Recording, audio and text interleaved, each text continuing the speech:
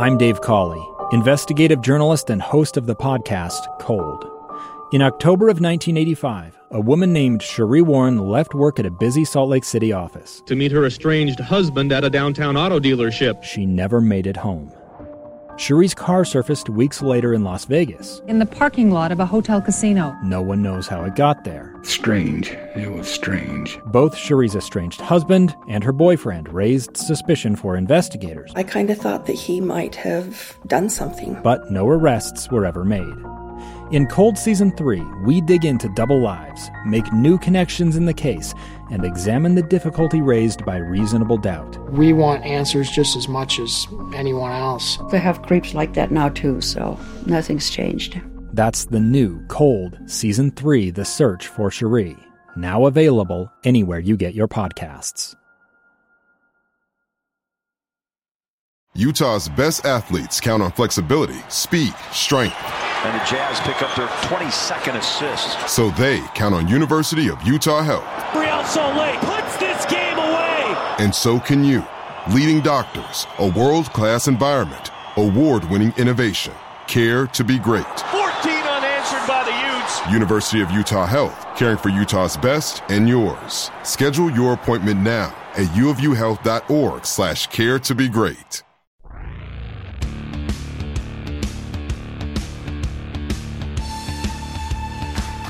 Welcome back to the Saturday Show here on 97.5 FM, the KSL Sports Zone. Jake Hatch, Michelle Bodkin along for the ride on this Saturday morning. Hour 2 of the program underway right now.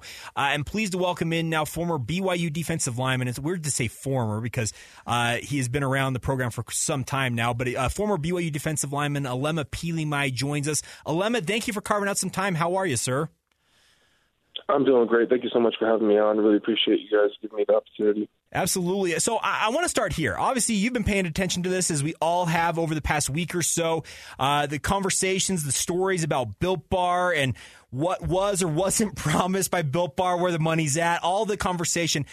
You're a guy, and I had you on my podcast, Locked On Cougars, and we talked a lot about this type of stuff. But I want to get your thoughts on the past week or so. Where do you think things stand right now between Built Bar and BYU football? Well, I think, that article that was written by the Salt Lake Tribune kind of caused some ripples in the social media world. People have been asking questions about just kind of like what you brought up, like what exactly was said, what wasn't said, what was contractual and then what wasn't. I think the relationship right now is great. I mean, you guys saw that I forgot what position Billy Nixon had at BYU, but he just signed over with Bill and is working there currently. And so that kind of there's like the bridge, the relationship between BYU and Built Bar. And so I don't, honestly, I don't think that there's, any static in that relationship. I think that Nick Greer has been an awesome person to work with. He's done some amazing things at Built for the BYU players. And I don't think that those things should be dismissed or undermined in any way. It feels like with this situation, there's an overarching lesson, and this is just kind of going to be how it goes with NIL deals as we move forward. Everybody's kind of learning, understanding what needs to be said, what needs to be contracted out, just how things need to be made clear to avoid situations like this. What do you think the overall arching lesson was from the headlines that came out the past couple of days? I think the biggest thing is just the communication with the players. When there's a lack of communication from the institution or the administration to the players, then there's going to be these kinds of confusions or misunderstandings, Because I think the biggest thing was yes, there was something said about BYU football receiving 15% of the revenue that was gained from the Cougar Tail bars, but it was never made clear how that would be made manifest, whether that was going straight to the players or if it was going towards the program or towards Kalani's discretionary fund, So I guess really it's just you got to talk to the players and let them know what's going on with these NIL deals. There can't be any miscommunication or lack of. Otherwise, you're going to have instances like this. Alema Pilimai joining us, former BYU defensive lineman, just recently graduated from BYU. And Alema, I point of clarification for my end. The way that the release and the letter that Built Bar put out yesterday was all over social media, said that all members of the 2022 football program received that $600 payment yesterday. Were you one of those players who received that? I was, yep. Okay, absolutely. And I'm really grateful for it. So, okay, and that brings me to my next question. You mentioned Billy Nixon. He was the director of football operations as well as some other titles during his time at BYU. He's recently joined Built Bar as the director of sports marketing. Do you think that he will help, I guess maybe you already answered this question a little bit earlier with one of your other answers. Do you think that he will continue to nurture this relationship, and do you think that he'll keep the NIL relationship going despite some of the hiccups over the past week? Yeah, I think that, you look at his past performance as equipment manager and then obviously director of player operations. He was always looking to, to give the players more gear, get them more excited. And so I think he's always looking out for the players' best interests. So I definitely think that him working at Built kind of solidifies the relationship and maybe even improves kind of on the communication end, the relationship between BYU and Built. As someone that was with BYU's program for a long time and has seen this transition from no NIL to NIL, table. Yeah, under the table to it's now all out in the open. And now BYU's making this move to the P5 with the Big 12.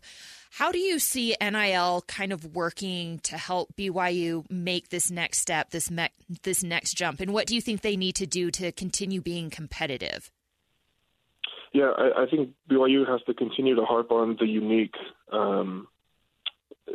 characteristics, the unique qualities that BYU has from an NIL standpoint. I mean, you look at the Built Bar deal, and that just caused a huge ripple in the college football world. You had the NCAA, conducting an investigation on BYU.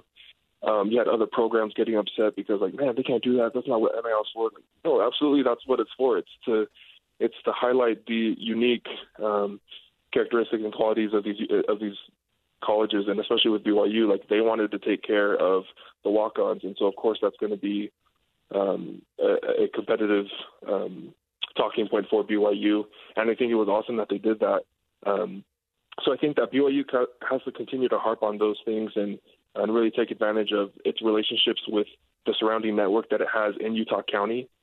Because Utah County really is a unique place, especially since we have it's kind of a college town, Provo. So I think it's just taking advantage of the relationships that they have and doing whatever it takes to make sure that those relationships benefit the players, whether it's, getting food at local restaurants or getting gear from any of the local, stores there in Utah County. They just got to take advantage of those relationships.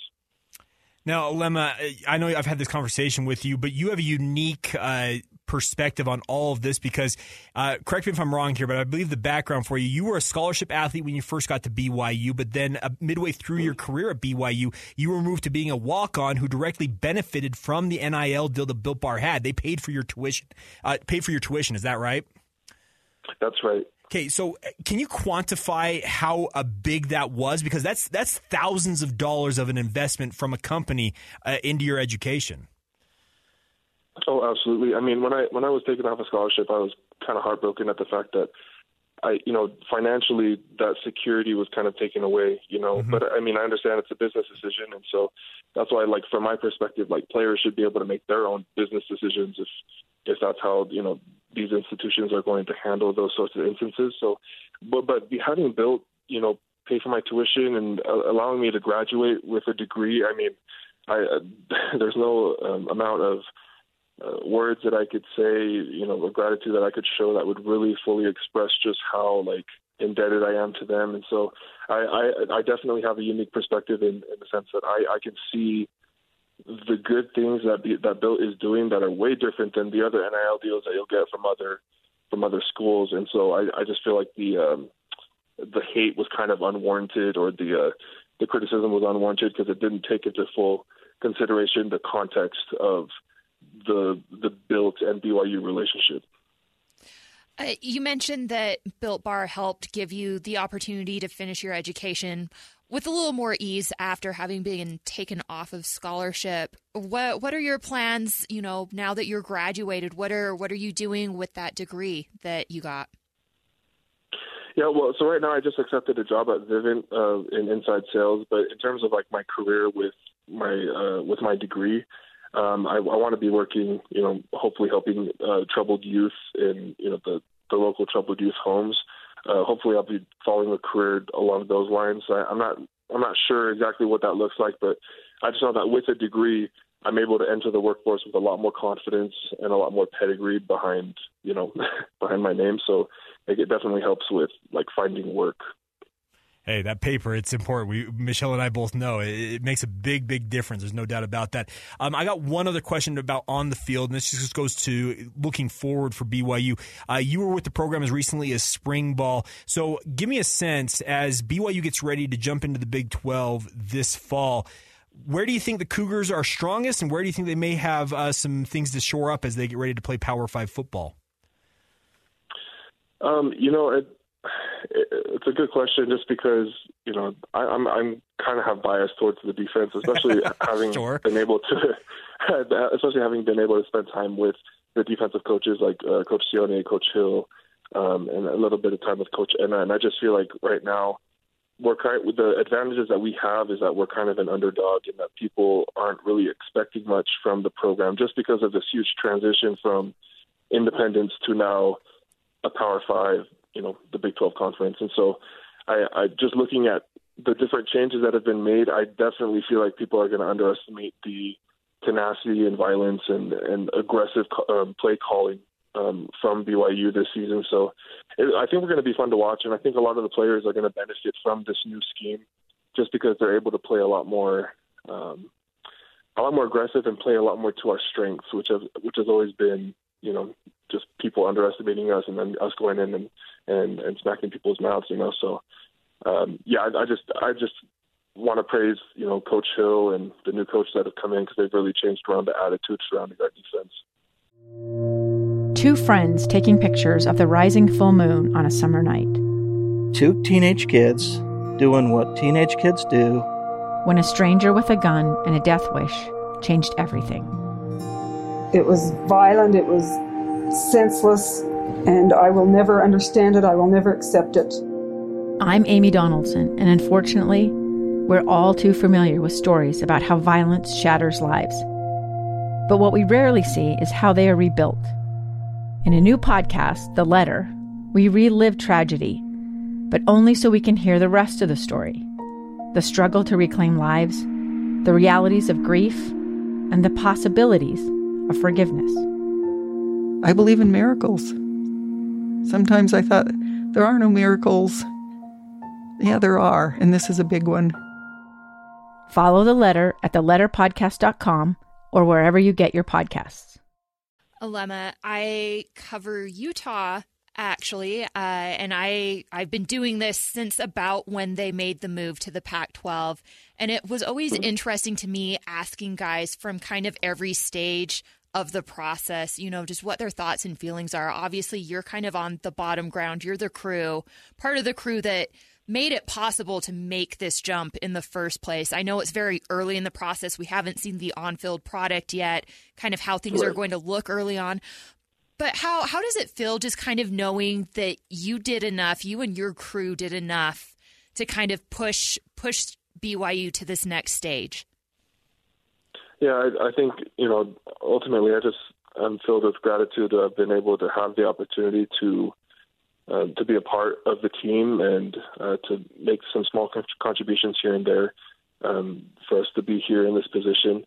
And so I think just looking forward and, watching from the sidelines now or watching from behind the TV, I think I just, want to be able to support my boys as much as I can. And I guess just take more of a supportive role. I've started a podcast, and I also want to be able to talk with my friends and my former teammates about their college football experiences and how maybe things have changed since the last defensive coaching staff has left to now. And so, I think I'm ready to take on the screaming fan behind the TV. I'm ready to take on that role and just support my boys as much as I can. Well, you mentioned your podcast. Pub it. Where can people find it? What's the name of it? Sure. It's called the Unfiltered Talk Podcast. We're on Twitter and Instagram and also on YouTube. And that's probably that'll be the platform that we use the most. Yeah, and as you mentioned, you and I have talked about this. You want to bring the athlete perspective of that, and I think that's something that's very valuable out there in the media sphere. So, wishing you nothing but the best of luck with that, and would love to have you back on the show down the road to talk some BYU. And I guess from that, as you mentioned, the screaming fan perspective, would love to kind of hear you talk about it from as a guy who's been on the playing field, but at the same time, as you make the transition to being that fan, it'd be fun to have you back on. All right. Thank you so much, Jake. We really appreciate it. And you guys are awesome. Love the guys' show. So. All right, there you go. Alema Pilimai. Alema obviously going to be doing his thing with the Unfiltered Talk stuff. I think he's got a really, really unique perspective he can bring because, as he kind of mentioned, he started out his career with non-NIL, I guess, universe around him in college football. Then they make the transition while he's playing. And he also was a guy who directly benefited from the thousands of dollars invested via NIL into him personally by Built Bar and other companies. I think it is a really unique perspective, and I think it's worth having him on to let him kind of explain. This is what the impact it's making in the real world. This allowed him to graduate debt-free from BYU, whereas had he been taken off scholarship and having to take out student loans and that type of stuff. Yeah. I mean, he's an example of one of the better aspects of NIL. Yeah, there are seedy aspects of it. Yeah, there absolutely are, and we kind of maybe saw a little bit of that just from the standpoint of just not making clear what the intentions are. Like, this is not going to be the first or the last time we hear a story like this. No. But for me, I love that he's planning on kind of documenting this journey. Mm-hmm. I think, obviously when Utah made this jump, it was kind of before people were super, super into podcasting. It was kind of before, you could have these kind of conversations on, social media was there, but it just wasn't the big deal that it is now. Yeah. I love that he's going to take time and try and document some of this. I think that's going to be really valuable and fun to look back on as BYU, as BYU continues to advance, through this process through the Big 12. And you're right. And he went through spring ball with BYU before deciding it was time for him to move on. He actually technically still had a year of eligibility remaining. He could have been with the program through this fall due to COVID situation and whatnot, but decided it was time for him to move on. And I wish him nothing but the best moving forward. But you're right. The point that you make, I think, is the best part, is he's going to be able to offer a unique perspective because he's been in the meeting rooms with these guys. So he'll be able to talk directly to, okay, here's what happened on the field. Here's what I think may have impacted that. It's fun to have guys like that because you and I, we're media. We're not in those meeting rooms. Well, and he's going to be able to talk to, his teammates, his boys in a way that, a lot of times you and I can't. I mean, sometimes we can. Sometimes you get someone to trust you like that.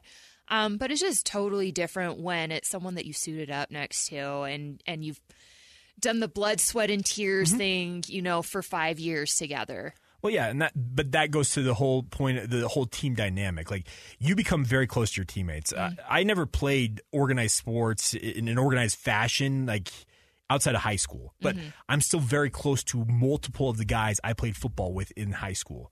I'm 36 years old now. I was 18 when I graduated. So I've lived an entire another high school lifetime since then, but I'm still very close with a number of those guys because of the relationship we formed literally on the field. And I think you have the same thing in your realm. So it'll be fun to hear Alema talk about this, but it was also good to hear him talk about the direct impact that NIL can have for the good because too often we see these stories about the bad. Jaden Rashada having a multi-million-dollar deal torn away from him due to funding falling through from a Florida collective. He has to force his way out of Florida, now at Arizona State with nothing, essentially, NIL-wise. The rumors of contention with Jordan Addison. Yeah. I mean, you hear the not so great aspects of this. And unfortunately, that's just going to be the name of the game probably really for time and all eternity. I mean, people Here's the thing. Unfortunately, there are a lot of people that want to do, I think, the right thing with a lot of this stuff. But there's also people that see opportunities to just take advantage of. And they already are and have. Exactly. And, that's just not going to stop. Even with more rules in place, it's just not going to stop. So somebody is always going to think they're above that and can get away with and pull the wool over somebody's eyes. Yeah. And it's going to cause, a big messy drama thing. Mm-hmm. Or rumors of a big, messy drama thing that just don't kind of go away. But it's always nice hearing the good aspects of it. And I think Alema's story is definitely a testament of that. Mm-hmm. Well, and the one thing also that we learned from all this Built Bar stuff, get it in writing, folks. Yes. My daddy taught me from a very young age, document. Write it down, have dates, timestamps, signatures, leave no stone unturned. If you have a notary, notarize it, do it. Just make sure it's spelled out in very clear terms what is going to happen, because it feels like this was a whole big amount of, they said this, no, we meant that. Just get it in writing. Mm-hmm. That's the biggest thing. Leave no question. Yeah. All right. We will come back. We'll get to 5 minutes of talking about some of the other topics we've not had a chance to touch on quite yet today. This is the Saturday Show right here on 97.5 FM, the KSL Sports Zone. 2 years ago, Americans watched in horror as a crisis unfolded at the Kabul airport. She was tear-gassed and beaten. Images of thousands desperate to escape Taliban oppression filled our news feeds. More than 80,000 Afghans made it to America. But the story didn't end there. It was very cold. There was no power, no heat. Who would help our newest neighbors? I'm Andrea Smartin. In Stranger Becomes Neighbor, you'll hear the stories of some remarkable refugees who left their homes and their dreams behind, only to start over from zero. Their only possession was 3 blankets. And you'll meet Americans who stepped up to help them. You want me to come when you deliver your baby. What can one person do in the face of an international disaster decades in the making? That's Stranger Becomes Neighbor. Find us at kslpodcast.com. Follow us on Apple Podcasts or anywhere else you listen.